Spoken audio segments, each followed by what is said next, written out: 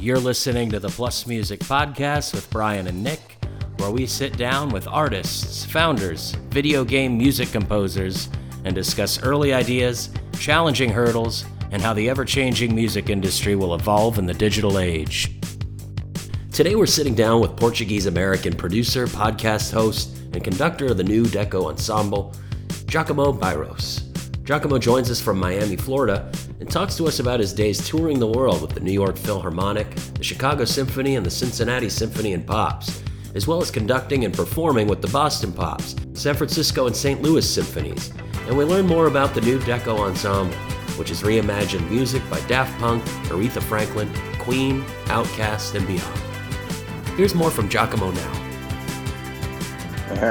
Thanks, man. Wow, it's very funny to hear your bio read by someone else, but really appreciate that. Yes, that grand absolutely. Introduction. Most people like to take our recording of their intro and just play it on their phone whenever they meet new people. Hopefully that comes in handy. I love it. Great to meet you. Thanks for sitting down with us. Where to start? Yeah. So I guess my first question for you is how did you even get into the conductor world? Where did it start? I imagine you started off playing an instrument at a young age, but what's the journey to becoming a conductor?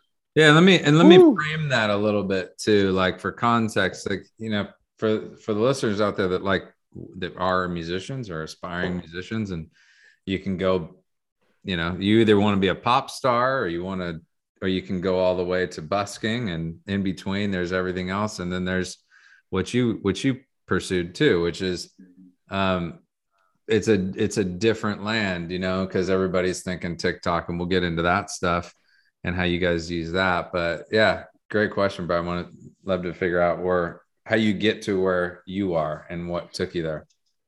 Woo, big question. I'll do the best Reader's Digest version I can. And first I want to say to you, thank you so much for having me. What you guys are doing is really amazing, pushing things forward, and grateful to have a chance to talk with you guys. So this is really wonderful. So I appreciate it. You know, like I'm a Generation X, at the very end of Generation X. And back in the day when I was in middle school and high school, they actually put money into the music programs that they had back in the public school system.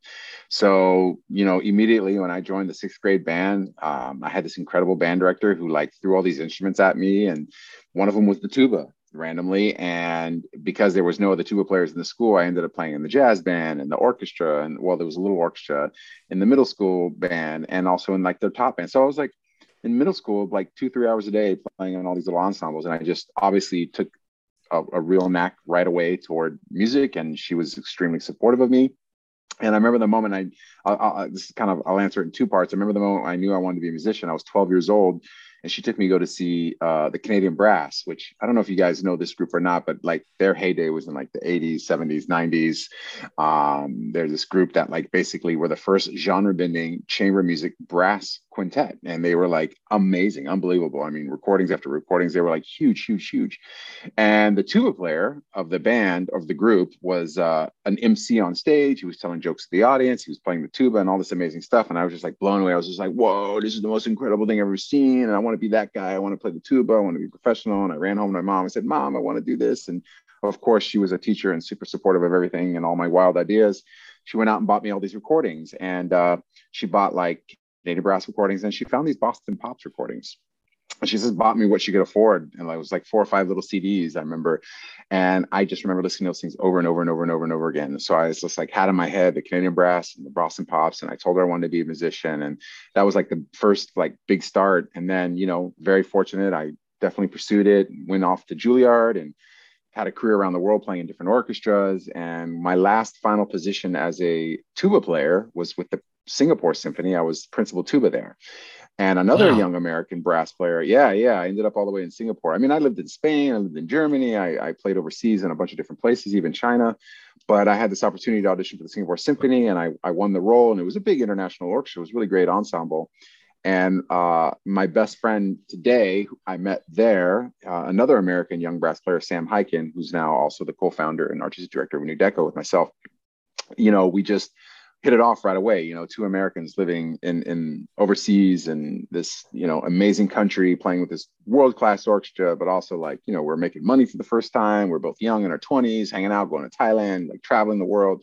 It was just like this really strong bonding, amazing experience that we both had. And we both were graduates of Juilliard. We both were brass players and dealt with all the pitfalls that came with that. But we also both were well versed in like lots of music genres. Even though we loved the orchestra and loved playing in the orchestra, we also loved hip hop and rap and jazz and all kinds of stuff. So we would nerd out and geek out on music all the time. And you know, one question we'd always ask ourselves is, what's the future of the orchestra going to be? Because, you know, the same old story that's been said over and over again is the orchestra is not relevant anymore. And, you know, orchestras are struggling to find their place in the world. And classical music is a niche within a niche. It's dying, blah, blah, blah, blah, blah.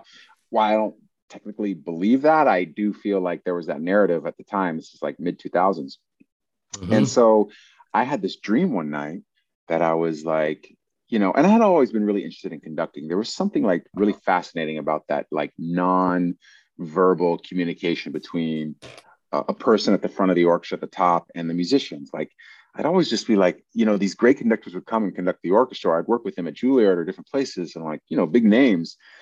And they'd come up on the podium and all of a sudden the orchestra just sat up a little better or played a little better or listened a little better. And I was like, what the, you know, what is that? Like, how is that possible? I mean, it's just a human going up and moving their arms around. Like, what is, I just, the unspoken communication and rules and the vibe between that person on the podium and the musicians of an orchestra just really fascinated me. It was like almost like telepathy. Like, how is this person getting the orchestra to do these miraculous things in music and putting all this stuff together in a way that brings 80 people together and synergized? And like, of course, the best of the best do it, but like, I just wanted to know why. I wanted to like deconstruct that and know why. So I was always really interested in that component, but I had this dream in Singapore that I was conducting the Singapore Symphony. And I was like, whoa, it was like as vivid as possibly could be. And I went to my buddy Sam and I was like, yo, because we were roommates as well over there. And I was like, man, I just had this dream. I was conducting Singapore Symphony. I think I'd want to try it. And he's like, do it, man. You should do it. And I'll preface this was at the time where I was getting kind of bored. I had taken like 20, 30 auditions for orchestras. And, you know, any classical musicians out there listening will know how difficult it is to win a job with an orchestra. It's just really hard. There's a lot of great, talented up and coming musicians and very few positions to get into. And so you're kind of taught in conservatory, at least at the time I was in conservatory. They're changing a little bit now, but you're kind of taught in conservatory, the pinnacle of your artistic existence is getting a job at an orchestra. And that's freaking hard to do, man. It's just like really, it's a crapshoot a lot of the times. It's like preparing for the Olympics. It's in some ways the most unmusical thing you can do as a classical music artist, because it's basically just executing an excerpt of sound a very specific way so that the orchestra wants to hire you. It's like this whole thing. And I never was really good at that. I was really good at playing in an orchestra and playing with other musicians because I used my ears and I love to like learn from people. But like sitting and executing a audition is just really, really difficult. Anyway, I just was getting tired of doing that sort of rat race. And I remember I took an audition for the Pittsburgh Symphony. It was the last audition I took. And I spent like $2,000 or $3,000 flying all the way from Singapore to go all the way to Pittsburgh to take this audition with a great orchestra, by the way. Pittsburgh Symphony is incredible. And I got on stage and I played like, I don't know, 2 minutes of music. And they were like, next. And I was like, what the hell am I doing? Like, this is ridiculous. Like, I'm over this. Like, and I went back to Singapore and I started trying all these things. I was running. I know, it was ridiculous. And look, you got to get knocked down hard to know what you want to do. And, you know, it's like any entrepreneur or anybody who's ever had struggles and gone through them and achieved and succeed in their own way will tell you, like, you got to get knocked down. But like, I mean, come on, man. It's like my whole life surrounded this thing. And like, I played 2 minutes. And so I just remember leaving Pittsburgh, going back to Singapore, going like, this is not the path I want to go forward. I was approaching 30 and I had enough time behind me to say, you know what, that's not bringing me true, authentic happiness. I don't know what is, but this right here is not. And as much as I love playing in an orchestra, like as a tuba player, it just was not fulfilling me in all the ways that I felt like I had within me. And I just felt like there was a talent being untapped. So I ran the chamber music series. It went really well. I started the youth orchestra doing all this stuff. And I went to the management and said, hey, I'd like to conduct a concert with the Singapore Symphony. And they kind of laughed at me. And I had this idea to do like this Latin pops program that I thought would be really fun, using a Miami, collaborating with a Miami musician who was popular back in the day. And he had a little bit of a following in Singapore. And there were some charts already written. And they're like, okay, Giacomo, you go out and raise $50,000 and we'll put on your concert. Meanwhile, they're like, he's never going to do that. You know, that's what the management said to me. Well, lo and behold, I went out to the community and shook the trees and came back like 2 weeks later with 50 grand. They're like, okay, well, you did what we said, so we're going to give you this concert. Ended up doing the concert in Amazing. Singapore. Yeah, it was like a huge just thrill, and ended up doing the concert in Singapore. Had no idea what I was doing. Never took a conducting lesson in my life. I looked like a wild hyena losing his mind up on the podium. I mean, there's videos of me conducting that. It's just out of control. I like look at it and go, ah. But it was a start, and it was, perseverance. And it took a year to put that whole concert together. We did 3 sold out nights. People were super happy. The musicians, which I was really happy about, were came up to me. These are my colleagues in the orchestra. Like, you actually have something going on. There's maybe something you could do. Blah blah blah blah blah. And the manager of the Singapore Symphony is like, all right, you showed us, and good job. Like, now you need to learn how to conduct, because you really don't know what you're doing, but you did a good job. So they sent me to a they sent me to a master class in the Czech Republic. They actually paid for it, and the idea was that I would go and learn how to conduct like actual properly, and then maybe come back and start doing some pops concerts throughout the year and put it on. So I went to this festival, and I was just very blessed and fortunate. The right teachers were there, people with like, connections, and they saw me work, and they sent my materials to this really famous teacher in America. His name was Gustav Meyer. He's no longer with us. He was my big mentor. And he saw my work and said, you've got some talent. If you come study with me at Peabody Institute in Baltimore, I think you'll have a career as a conductor. And I was just like, really? I didn't even set out to do this. I was just like trying to get better so I can go back to Singapore and like do my thing. And, my mom being super supportive my entire life was like, you have to go do what the old man said. If he said, go study with him, go study with him. You only get a few of these moments in your life. And you guys know, like, when you get to a place and you have an opportunity, you know what it's like. And it's like, you want to take advantage of it. And I just did it. And, I went off to school, and it's funny. I took probably like 25 to 32 auditions, maybe got advanced to like 1 or maybe 5 of them, and won maybe a couple jobs. In conducting, as soon as I started studying, and I took a couple auditions after a few years, like the first 4 auditions, I either was runner up or I won. So obviously I figure like Nice. I knew it. I found the right thing. And then Sam and I reconnected in Miami because he moved back from Singapore to join the New World Symphony in Miami. And I'm from here. And we just kept talking about these ideas and talking about ideas. And then New Deco started to formulate from there. But that's the kind of long story that got me into conducting. Well, It's Very great. lucky and good blessed. story. I got a question for you. Back to your earlier, the question you were looking for, which is, what are they doing? How does the conductor sort of come into a room and get the best out of people? Because like, well, all you're really saying there, and this happens in every discipline, which is, this is management, right? It's like you're leading your leader, and you're leading a group of people to be the best at what they do, for a combined sort of result. In this case, great music that people can listen to and get enjoyment from. But that's leadership. So like, how does the nonverbal, like, what goes behind the scenes to make sure that when the conductor shows up to the podium, it's all done? I'm assuming that there's rehearsals, and that conductor's like rewritten the music to be what that person, so walk us through how a conductor will take a piece and either write it themselves or take something and adapt it to their, to their taste, what they want to present. How does that work? Yeah. Oof. It's a lot there. I want to be mindful because I can go on a deep rabbit hole about all of it because we got time. well, the thing is, again, just very fascinating, this whole like nonverbal communication. That's something that really struck me about a conductor in an orchestra, and how he or she can get the best out of those musicians. And you're right, you are a leader, and you have to inspire people to do their best. You can't tell someone to do their best. You have to inspire them to do their best. You have to motivate them. And I think any great leader will allow the musician to be themselves while corralling them into the vision he or she has. I think that's its own skill set that just takes, the whole 10,000 hour thing to like figure out. And obviously you have to be open to feedback. And I think in the old day, like, it was pretty common for, like, if you listen to those old Toscanini, rehearsal recordings where he's screaming at people and terrifying them, like, that was a way to get it done back in the day. But, it's just not the way to get it done in 2022. And you don't really hear about those kinds of stories of those kinds of conductors anymore. They're kind of a dying breed. However, there is something deep within a conductor, especially the best of the best. And I was very lucky to have one of my mentors be Kurt Masur, the late Kurt Masur, who was the former music director of the Gewandhaus Orchestra in Leipzig and the New York Philharmonic in the 90s and early 2000s. He's like legendary. And I mean, but big German, like huge guy, scary, intimidating, looked like he was gonna like kill you. I mean, he was like a lion. This guy was like terrifying. People were terrified of him. As I got to know him as a student, I thought he was like the biggest teddy bear in the world. But when he got on the podium, he demanded the best out of everybody. He was relentless. He would not let 3 notes go by unless it was exactly the way he wanted it to be.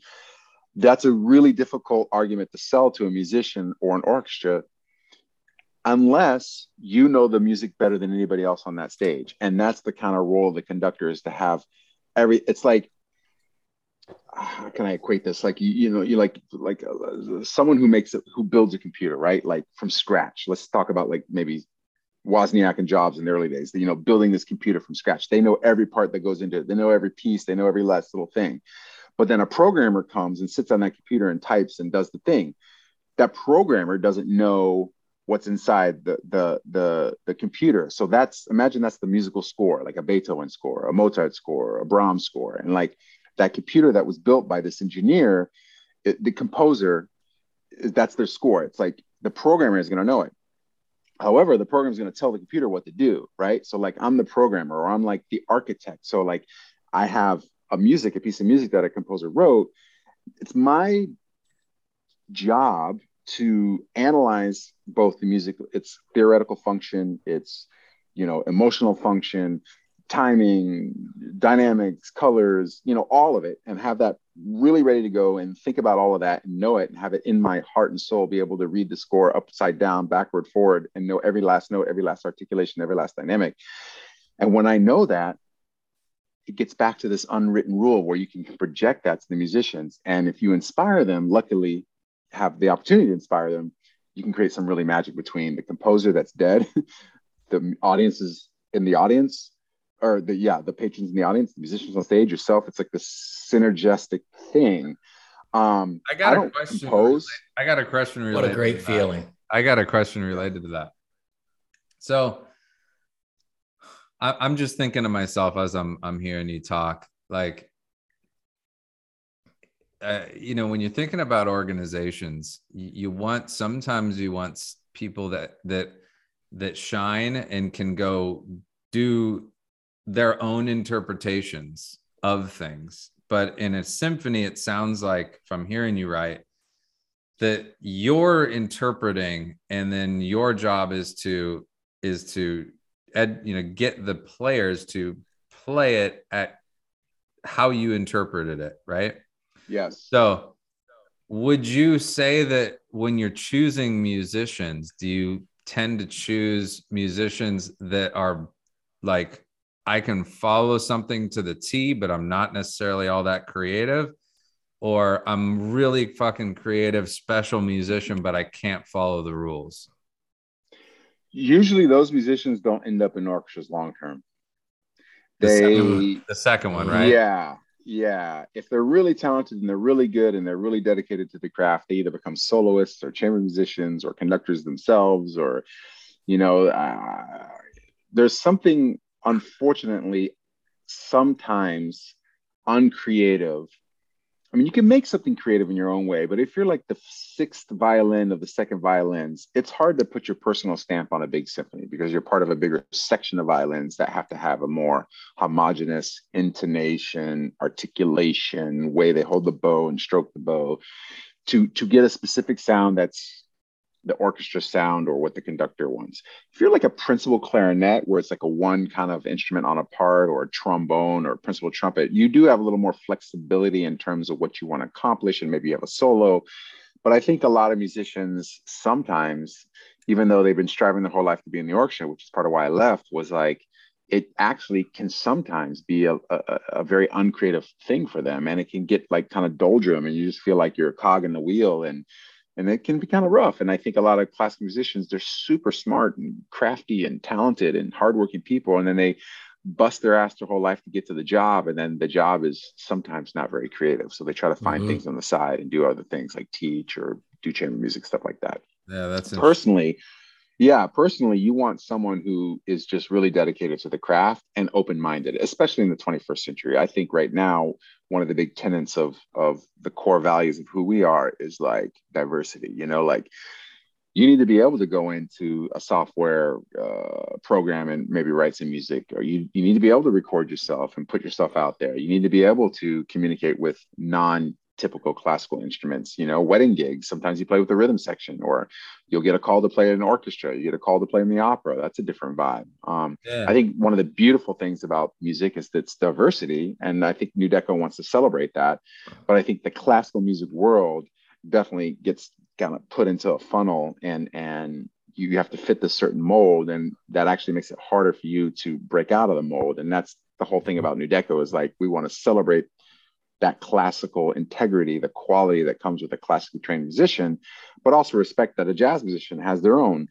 They may not sit and practice one note over and over again trying to get it the exact same, but they have a different kind of theoretical mechanism that gives them inspiration. And when you combine those things, hopefully you get something that's greater than the sum of its parts. And I think that's why we've been pretty lucky and successful in New Deco, is we've been working very hard over the years to seamlessly connect the instruments of the 21st century with the instruments of the acoustic symphonic nature of the old orchestral world. And that's people are the trick.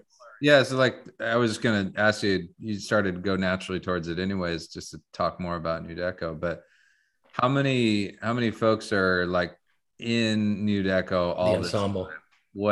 Is there a core group? And then do you have people depending on what you need? Yeah, pretty much. I mean, kind of all of the above. We, and our biggest version, where we play at our main sort of hall, where we have a great partnership with at the Adrienne Arsht Center for Performing Arts. It's a very big performing arts center. Our biggest version of ourselves is somewhere in the low 30s, mid 30s range, 35, 36, wow. People. We're still a chamber orchestra. Yeah.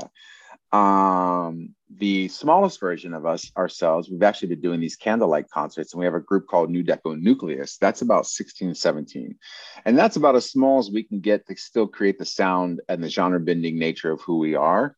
Now, there are new pieces of music that are genre bending that use smaller instrumentation. We do a lot of chamber music works on our concerts. We find that to be a really interesting and fun way to get a little more intimate experience out of the overall performance, and audience members really appreciate and love that aspect of what we do. However, we can be flexible and kind of balloon up a little bit and get down. In fact, we made a recording last week to the soundtrack to a movie that Kishi Bashi, independent music artist, I don't know if you know him, that's coming out, and we just did strings.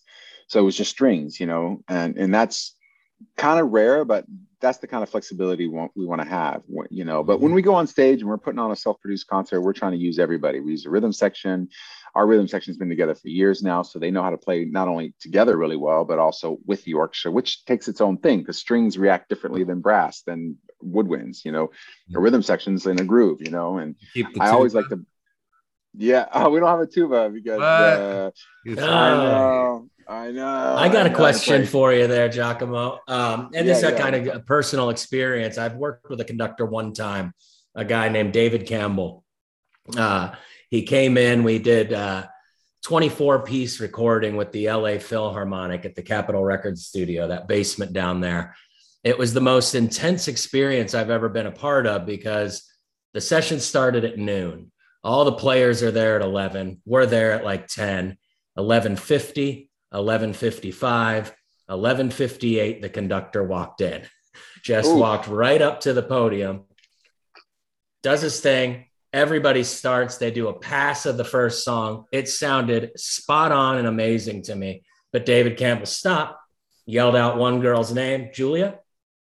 She got up and left. Did it about 2 more times until the 24-piece orchestra turned out to be 21 pieces. And then it went. So on the spot, 3 people were out. But he's the nicest man in the world, super professional. It sounded great, but have you pulled the cord on somebody during a gig like that ever before? I have not, but I've been fortunate. Like, I mean, that's kind of a, LA is its own thing. The recording session work in LA is its own thing. And there's a lot of pressure on those freelancers out there because like you can fall in and out of favor with contractors really fast. I mean, I've done a lot of stuff in LA. I actually recently just made an album with a friend of mine, Joaquin Horsley, that combines classical music with like Cuban dance forms and Yoruba dance forms and all kinds of really cool shit. Uh, but like, the musicians that are being called to come into those recording sessions over and over again are the best of the best of the best, some of the best. And LA is it's like the pinnacle of the best studio work there is. And people know that you got to be ready to go and get stuff done. They're not getting the music before they're showing up and seeing it, and they need to be able to sight read really well and be able to do it. So I've never kicked anybody out. That's kind of bold, but hey, if you're in a work for hire state and someone's not cutting it, I can see how it happens. In the orchestral world where people are under contracts and jobs, it's not so easy. You can't really do that anymore. Mm-hmm. But yeah, man, that's a pretty intense thing. And yeah, you got to deliver. And in LA, there's no room for error. You mess up once or twice, you're done. They don't call you back anymore. So it's like, it's a pretty high. That sucks. You put your entire life getting good. You could have had a couple bad days and you're out. I have a question about the business, like how, okay. So we live in a world where if you want to be a musician, you kind of have to go to social media and build your fan base there and get the word out in all these new modern ways. Do you guys play in that world? Do you need to? Is the world that you guys get your work from and the word of mouth, is that coming from different places, or are you guys working in that spot too? Are you trying to get people to do memes on TikTok too? Or like, what's your life like? Yeah, I think the old adage is like your fans are your biggest marketers, right? And I think when we first started out, it was just kind of like a shock to the community here. They're like, what is this? Like, people were coming because we had LCD sound system in the marketing or Daft Punk. And we were like, what? An orchestra doing Daft Punk? Are you kidding me? And this is, we're talking 6-7 years ago. And people were like, okay. And then they would come and then they would be captivated by the entire experience. Not just, they would come maybe to see, like, for example, my girlfriend now, she came because her girlfriend brought her to see Kishibashi. She didn't know it was like a new deco show. She just knew that Kishibashi was with an orchestra and her friend was a huge fan. And she brought my girlfriend to it. And this is, 4 or 5 years ago now. But Kishibashi was one component on a larger concert that had all this new music. And we did a musical suite by, I think that was Kraftwerk at that time. And then Kishibashi came out and slayed it. And then we did more music. And like, I think what really excited people is they found some sort of access point with us in some direction. So like people who love orchestras were coming to hear a new music chamber ensemble. Okay. They were already fans of an orchestra. People who never heard an orchestra were coming to hear an orchestra do Daft Punk or Kishibashi or the Police. And they were like blown away by the new music that was on there, like by living composers. They didn't know that there was these young composers out there that are really, really relevant and hip and cool. And people who would maybe come see a living composer would be blown away by the guest artist that was coming from the indie world that they didn't expect. So we inadvertently, and it was kind of an accident, we fell into this like formula that provided an access point for all these different types of music lovers. And then we became the sort of gravitational pull to all of them. And we all met in the middle, which is then like this concert experience that was very visceral, very palpable, had this specific type of energy. I mean, we were born in this little black box theater called the Lightbox here in Wynwood.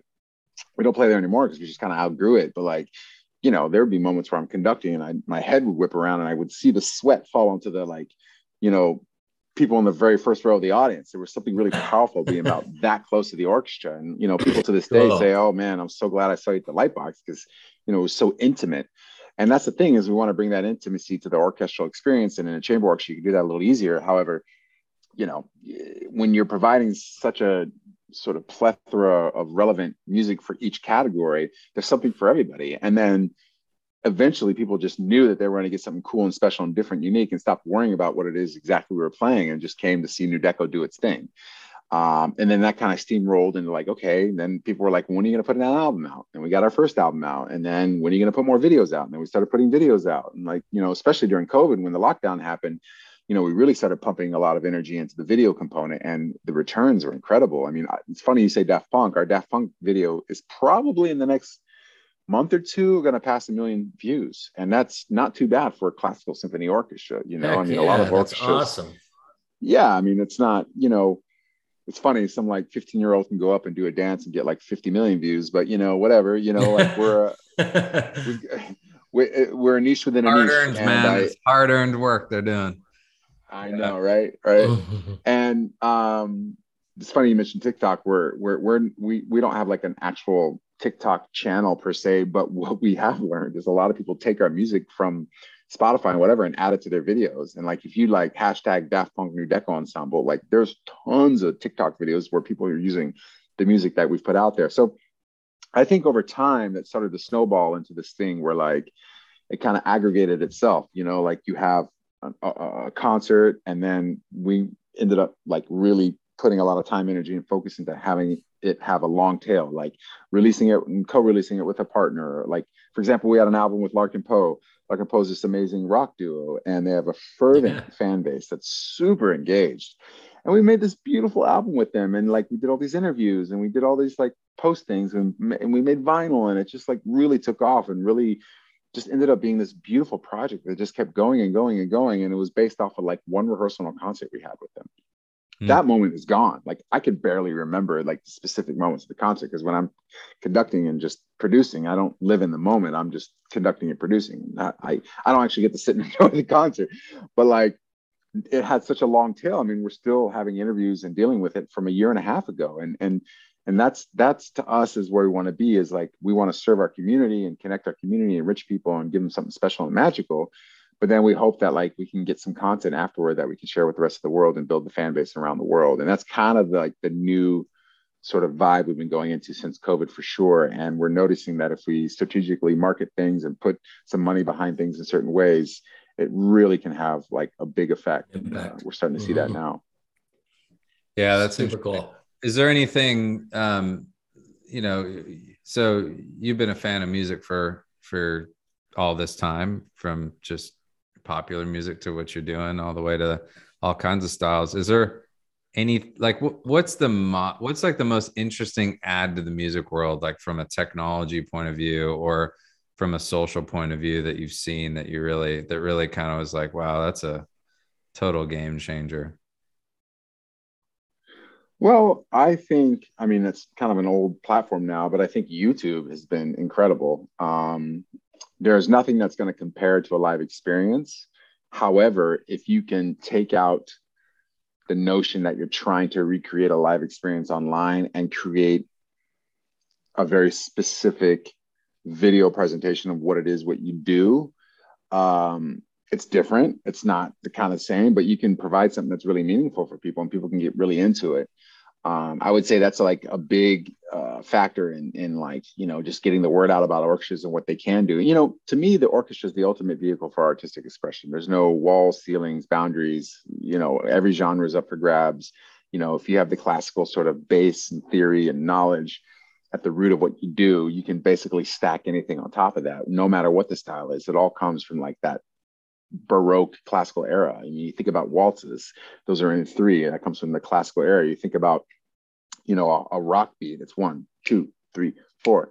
That's Eine kleine Nachtmusik, Mozart. Dun, dun, da, da, da, da, da, dee, dun. This was all dance music back in the day, like chamber music was dance music. It's like, instead of hiring a trio here in Miami to come and be the background music at your wedding, they were hiring classical instruments, so it all came from somewhere. And to me, a lot of, of course, jazz and American music and Appalachian music, all that stuff was like the root of pop music. However, the structure and the form and all that still comes from that theoretical base that was born in the classical music era. So, in ways of capitalizing on that, I think if Mozart were alive today, he would be really excited that you can mix a Moog or a Rhodes or a synthesizer or a drum set or electric bass with a guitar. I think he would go crazy writing music. In fact, I do think Mozart is alive today, and his name is Jacob Collier, but that's a whole different conversation. But like, I do feel that, YouTube has been a big proponent. Obviously, digital streaming platforms has really helped. Social media is a big thing. I just think people in the age of social media and the age of the internet, like, are craving more and more and more and more like real interactions, real intimacy. And if you can create that at the like highest level of quality, people will pretty much take in anything that you give them, as long as it's like with passion and authenticity, and you love it, you stand behind it, and it's the highest level quality, people are going to like really, I think, buy into it. So I would say those have been two huge platforms that I've kind of changed in the game in the classical music world. And I think also just dynamic concert presentations, like we add lights, we add video BTS montages in concerts, we talk to the audience, we engage with them. A lot of the problem with the classical music world in general is there's this invisible curtain, this glass wall between the audience and the stage. And, it served a certain function. In the early part of the 20th century, America was building all these huge, grand concert halls that could fit 2,000 people, 2,200 people. Now they can't fill them, like classical music isn't part of the popular vernacular as it was in the 20s, 30s, 40s, when you had the NBC Symphony and, people would turn on the radio with the three stations, and NBC on Sundays was playing the Toscanini Symphony. And that's just what people did. They would sit and listen to that. Now it's like people do a billion different things. But I think being able to capitalize on technology and using that as a platform to get your artistry across in the most intimate way possible has been a huge boon, not just for us, but just for the classical music world and all the music in general. It's just like the old way was going and scanning through the record shop, right? You look for the vinyls and what's next.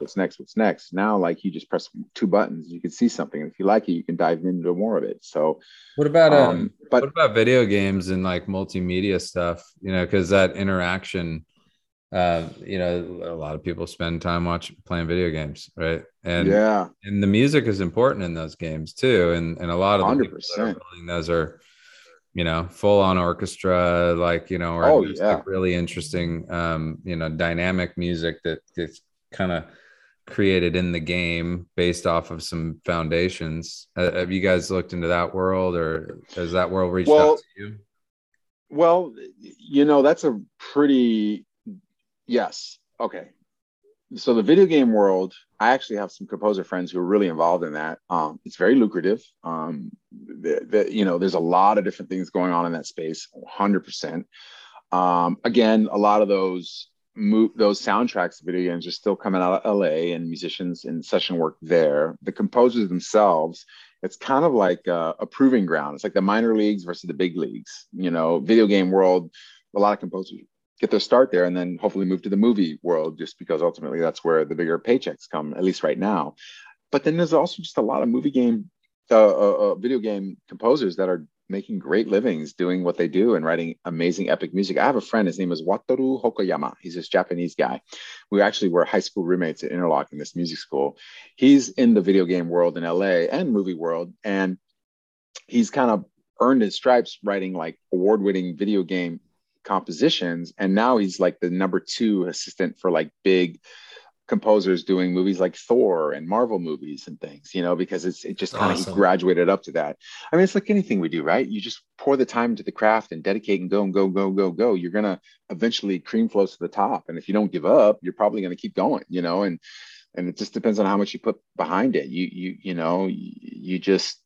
You're only going to get what you put into it, and what it takes to make it, you have to give what it takes. And if you don't give what it takes, you're not going to get it, And I think the video game industry is really fascinating to me. We would love to do something like that, but like, it doesn't make, sometimes it's hard for like the Sonys and the big companies to leave LA because they have contracts and union rules and stuff like that. But, we are doing a lot more recordings and session work down here too, because there's this huge influence of tech people coming into Miami now with, the whole crypto scene here is out of control. So there's a lot of people moving in the town, and there's a voracious appetite for entertainment and music and high level quality stuff that I think we're poised to like really do well here because of just the nature of Miami being outdoors. And during COVID, like half of New York moved to Miami during COVID. It's just insane. And, you see the influx of like people from California to Texas and Austin. It's like the same kind of thing. It's like people are looking for a better value, better quality of life. And I think this whole pandemic just showed everyone like, I don't have to, that's why everyone's quitting their jobs. It's like, we don't have to like do this stupid rat race anymore. We can just go out and live our lives and be happy, and I think people are moving here because of that. So no, it's a great question. We want to get into it more for sure. Awesome. Well, as we wrap up here, what's next for you guys, and what can we play the audience out with, one of your tunes? Ooh, Well, we have a few more concerts left for this season. Our next concert's going to feature a guest artist named Madison Cunningham. She's an up-and-coming singer-songwriter. She's amazing. And then our last performance of the season in Miami is going to feature a commissioned work that we commissioned the legendary jazz pianist Robert Glasper for us. So he's writing a new piece of music that we're going to perform. We're also doing like music of James Brown on that concert. So that's kind of our live shows. In the meantime, we continue to release a lot of digital content. We just released actually a video yesterday in honor of the Super Bowl halftime show that's coming up of Dr. Dre. So you can find that on our YouTube channel.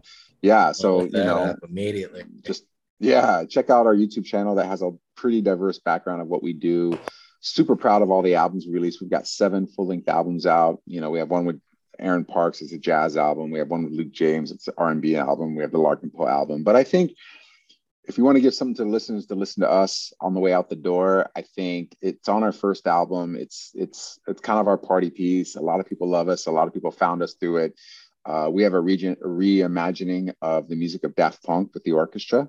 It's called Humans versus Robots. We have a full-length video of the suite of that on YouTube or on Spotify. We have it broken down into different segments. You can maybe play them Get Lucky to the End. That's a fun one. Or the Giorgio Moroder to the End from Daft Punk. Nice. That'll give everyone a good sense of who we are. Sweet. Absolutely. I can't wait myself. Yeah, this has been awesome, Giacomo. Really great stuff. I've always been fascinated by the conductor. And now I'm talking to one face to face. So appreciate your time. Love to do it again. Guys. Circle back anytime. And definitely look you up when I'm in Miami. Please, if you guys ever come down here, let me know. We'd love to have you at a concert. And, as a fellow podcaster, I know how hard these things are to do. Kudos to you. It's very difficult, especially the editing. It takes forever. But respect and for what you guys got going on, and just keep it going. Really appreciate it. Oh, man. Yeah. Good talking. Likewise. Thanks, guys. All right, guys. Take care. Thanks, Giacomo. Cheers.